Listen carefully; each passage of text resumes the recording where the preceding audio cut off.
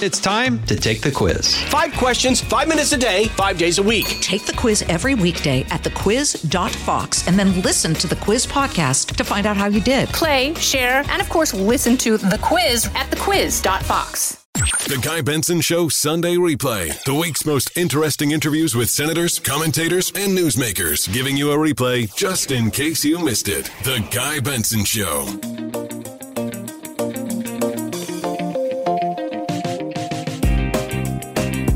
It's happy hour on a Friday. Happy Friday to all of you. I'm Guy Benson. Our last hour of the week here at the Guy Benson Show, coming to you from drizzly, overcast Omaha, Nebraska today. In town to see my Wildcats up in Lincoln tomorrow evening, battling the Huskers. Big Ten action. That should be fun. Here at the show, our website is GuyBensonShow.com. The podcast is free every day, including Bonus Benson on the weekends. That's GuyBensonShow.com. And this hour is sponsored by the Finnish Long Drink, which we love, especially on weekends. You've got to try it. TheLongDrink.com, that's their website, TheLongDrink.com. 21 plus only. Please always drink responsibly. You can find out where it's sold near you. They're expanding by popular demand, or you can order online, which is our course of action in our household. TheLongDrink.com, here in the happy hour. And I am extremely pleased to welcome to the show Grammy-nominated singer-songwriter John Ondrasik of Five for Fighting. And John, it was great to see you in concert in the D.C. area on Sunday night, and we are so grateful that you have some time for us here today to talk about your life, your work, and in particular, a new song that you've written. Welcome. Guy, thanks for having me. Always been a big fan of yours, and it's a pleasure to talk to you after seeing you. Yeah, it was really cool. Felt like half of Fox News D.C. was at that concert in Alexandria, Virginia. You told a story on stage that I thought was so cool. Before we get into heavier, weightier matters, you talked about how you were discovered by kind of like a talent scout when you were playing in a piano bar many years ago, and how that person helped develop your career. And then there was an interesting punchline to that story and that relationship. If you're comfortable, would you share it with the audience? Because I thought it was a really cool insight into your life and your career. Yeah, it's funny, the whole cliche of, being discovered on the streets of Hollywood actually came true for me. I was playing in a piano bar on Melrose and Vine, a very small piano bar. I would play on Friday nights, and I would have to pay a few of my friends to come so they would allow me to play the next Friday night. And a woman walked in and sat in the back row, and after my set, she came up and said, I get people record deals, and it's Hollywood, right? So you hear a lot of stuff, and I'd heard that before. Right. But Promises. Yeah, right.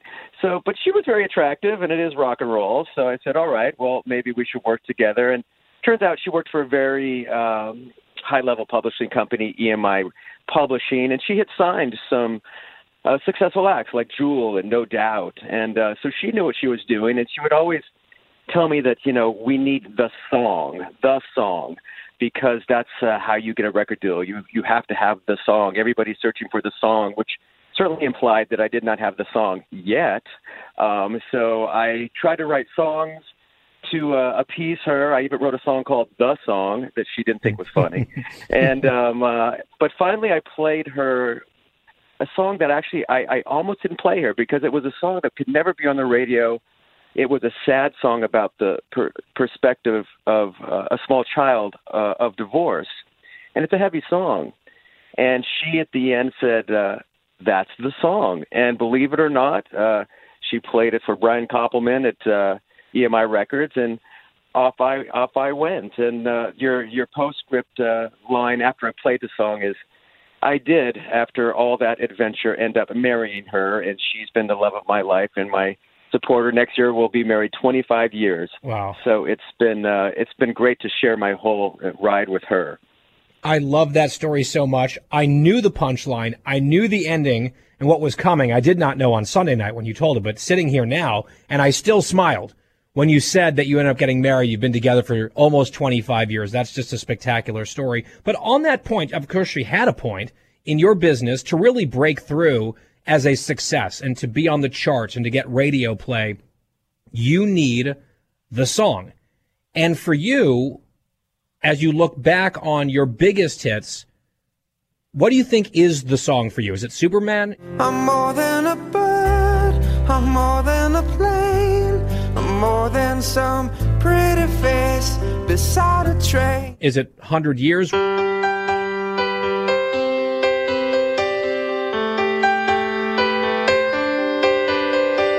Which was the biggest one? And how did you sort of have that moment as an artist where you said, oh my gosh, I've had my first hit, I'm having some success, I don't want to end up as a one-hit wonder? You, of course, have had a number of hits that have gotten radio play, and people know you, people know Five for Fighting. How did you go about not psyching yourself out and just going about your business and cranking out a second and then a third and then a fourth hit? That's a good question. You know, I actually was fortunate. There was a song before Superman called Easy Tonight, and it wasn't a big hit, but it was successful on the songwriter stations. It was a number one AAA song, and it just gave us enough leverage to go for another song. And that song was Superman. I'd had a sense with Superman that when people heard it, they reacted, and I think it was success for a couple of reasons. One, when it came out, it was like nothing else. You know, it was the late 90s, which was Lilith Fair, boy bands, grunge music, and it wasn't the age of Billy Joel and Elton John. The piano was not on the radio. So when it started resonating, I think it had a unique slot. And then, of course, after 9/11, it became one of the songs to kind of provide solace for the nation for 9/11, and then it went to a completely different spot that nobody could have imagined. And then you're right, after 100 years, after Superman, I was the Superman guy. I wasn't a songwriter.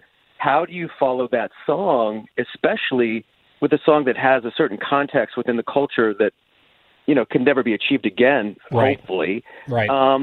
And I spent 2 years trying to write the follow-up to Superman. And, you know, a lot of artists make the mistake of they try to regurgitate their hit. They try to write the same song, make it a little different, and it doesn't work. And I knew I had to have something that it's still that guy, but it had to stand on its own. And it took, as I said, over 2 years. I wrote 100 songs. Finally, I had 100 years, and you know, Superman was a gift. It came in an hour. You know, 100 years took me 4 months, you know, to make sure everything was right. And still, you don't know. But luckily for me, you know, 100 Years was another popular song, and then I became a songwriter, not a one-hit wonder. And no, hey, there's worse things than being a one-hit wonder guy. Mm-hmm. You know, a zero-hit wonder is much worse than a no-hit one-hit wonder. Right. But yeah, I've been just so blessed to have my songs, you know, be embraced through the first decade of the 2000s. And I don't know which one. I mean, certainly Superman's my baby, and without that one, we probably wouldn't be talking. But you know, there's other songs that find their way into other niches of the culture that are equally as important to me. You mentioned Billy Joel and Elton John in that previous answer. Billy Joel is my favorite musical artist. I've seen him half a dozen times in concert.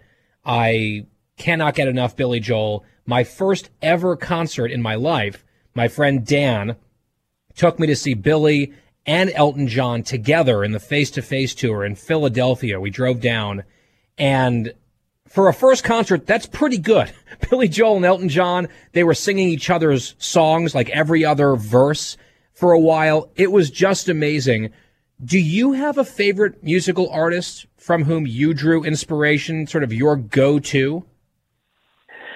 Well, it's hard to top that for your first concert. Right. I'm older than you.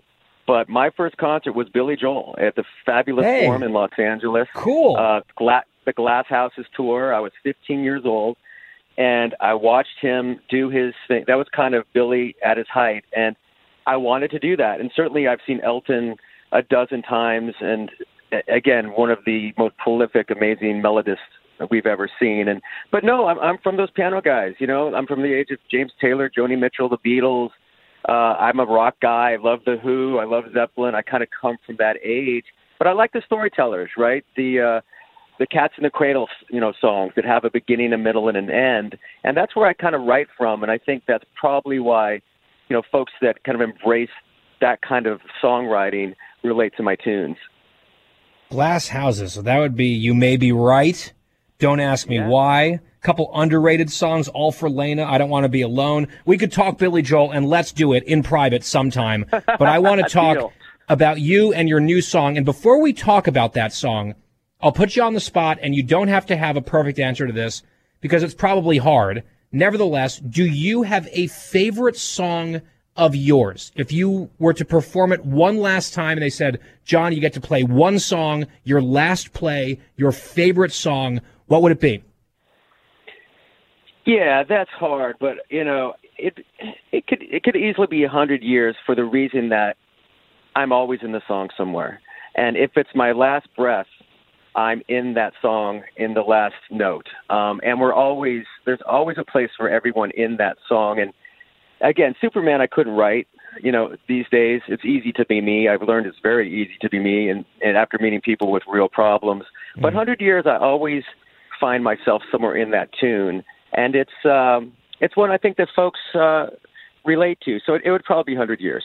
John Ondrasik of Five for Fighting, our guest here on the Guy Benson Show in the Happy Hour. When we come back, a brand new song, perhaps a political song. John says it's a moral song. It's about Afghanistan, and he has just released it. We will play it for you in its entirety and get John's commentary on the Guy Benson Show. You do not want to miss this. It's next.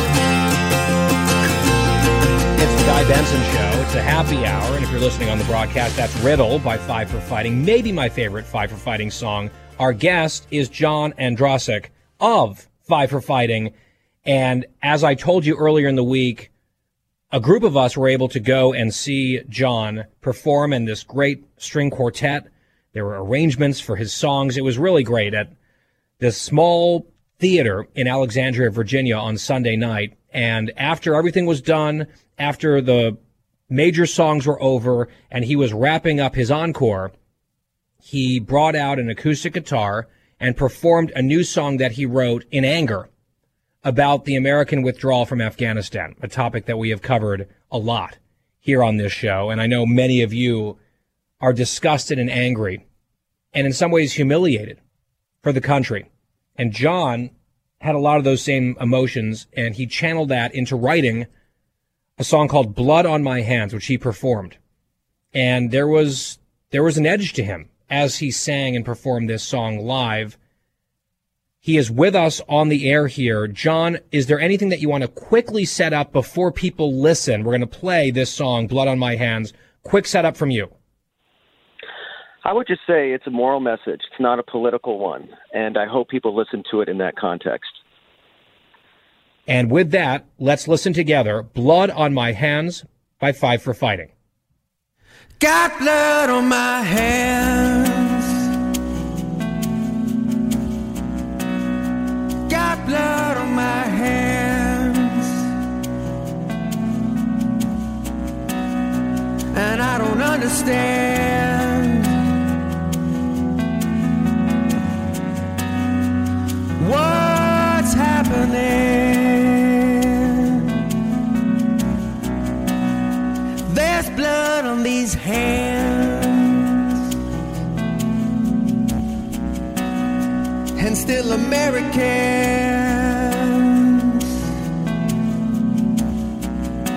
left to the Taliban.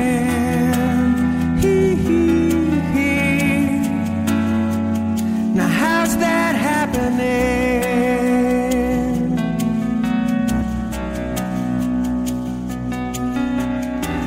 Winking, blinking, can't you look me in the eyes? Willy, Millie, tell me, when did you decide this will defend? Your sacred motto now means never mind. Hands, got blood on my hands, got blood on my hands. Flag of the Taliban, over Afghanistan.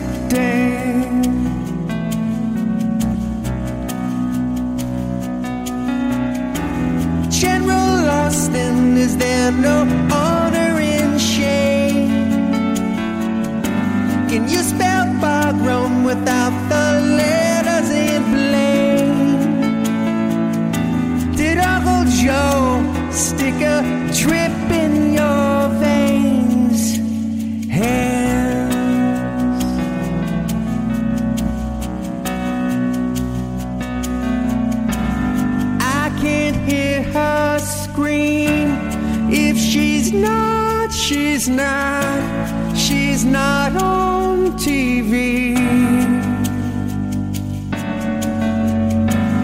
I can't hear him scream. If he's not on TV.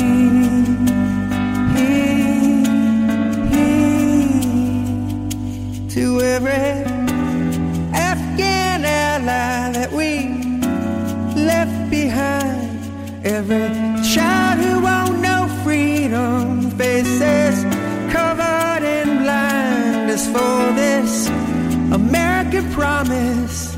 Now in the fire.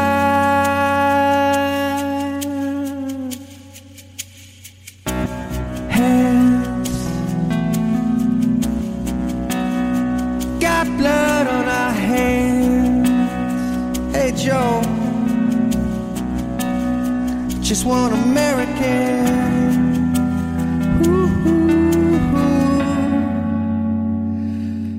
Asking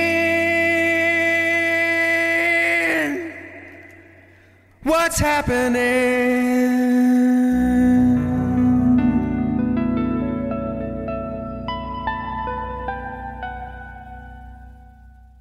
Blood on My Hands by Five for Fighting. John Ondrasik is with us. And John, we have a few minutes left here. If you just want to maybe tell the audience about your creative process, the message there is pretty straightforward, but I know that you have some thoughts that you would like to add about how this song came together. Yeah, I take no joy in writing it, take no joy in releasing it. Wasn't intending on doing it. Certainly when our 13 troops were killed, I was angry. But the song didn't form until I was talking to a friend who was organizing evacuations after our troops left. And I said, are you telling me you're risking your life to go rescue our citizens and allies that we left behind? And she said, yes. The verses wrote themselves there, and then when the president said we had an extraordinary success and Milley and Austin echoed that political narrative, I was very concerned. So the song really started with a call for recognizing that we broke the American promise and that accountability matters. But, Guy, it's expanded even since we've spoken, because in the last few shows, I have veterans and military families literally coming up to me, can't even speak. They are so angry at the lack of accountability for Milley and Austin and the dishonor they've done to the uniform, and ashamed that we left Afghan allies that they fought beside, some saved their lives, to the Taliban. So it's now become kind of a mission for me to speak the voice of our military. And as I said, it's not a political song. If Donald Trump were president and we were here, I would write the same songs. The name would change. And you know what? I bet you would still play it, because this is bigger than any political, culture war bullet. We have a national shame, and we have to admit our complicity in it. John Ondrasik of Five for Fighting, my guest here on The Guy Benson Show. That song is called Blood on My Hands. You can check it out. You can buy it. You can look it up. John, we so appreciate the invite to the concert last weekend and your willingness to spend some time with us here on this Friday. Thank you very much, and let's talk again soon. Anytime, Guy. Have a great weekend, and good luck at the game. Thank you. Go Cats. It's The Guy Benson Show. Back after this.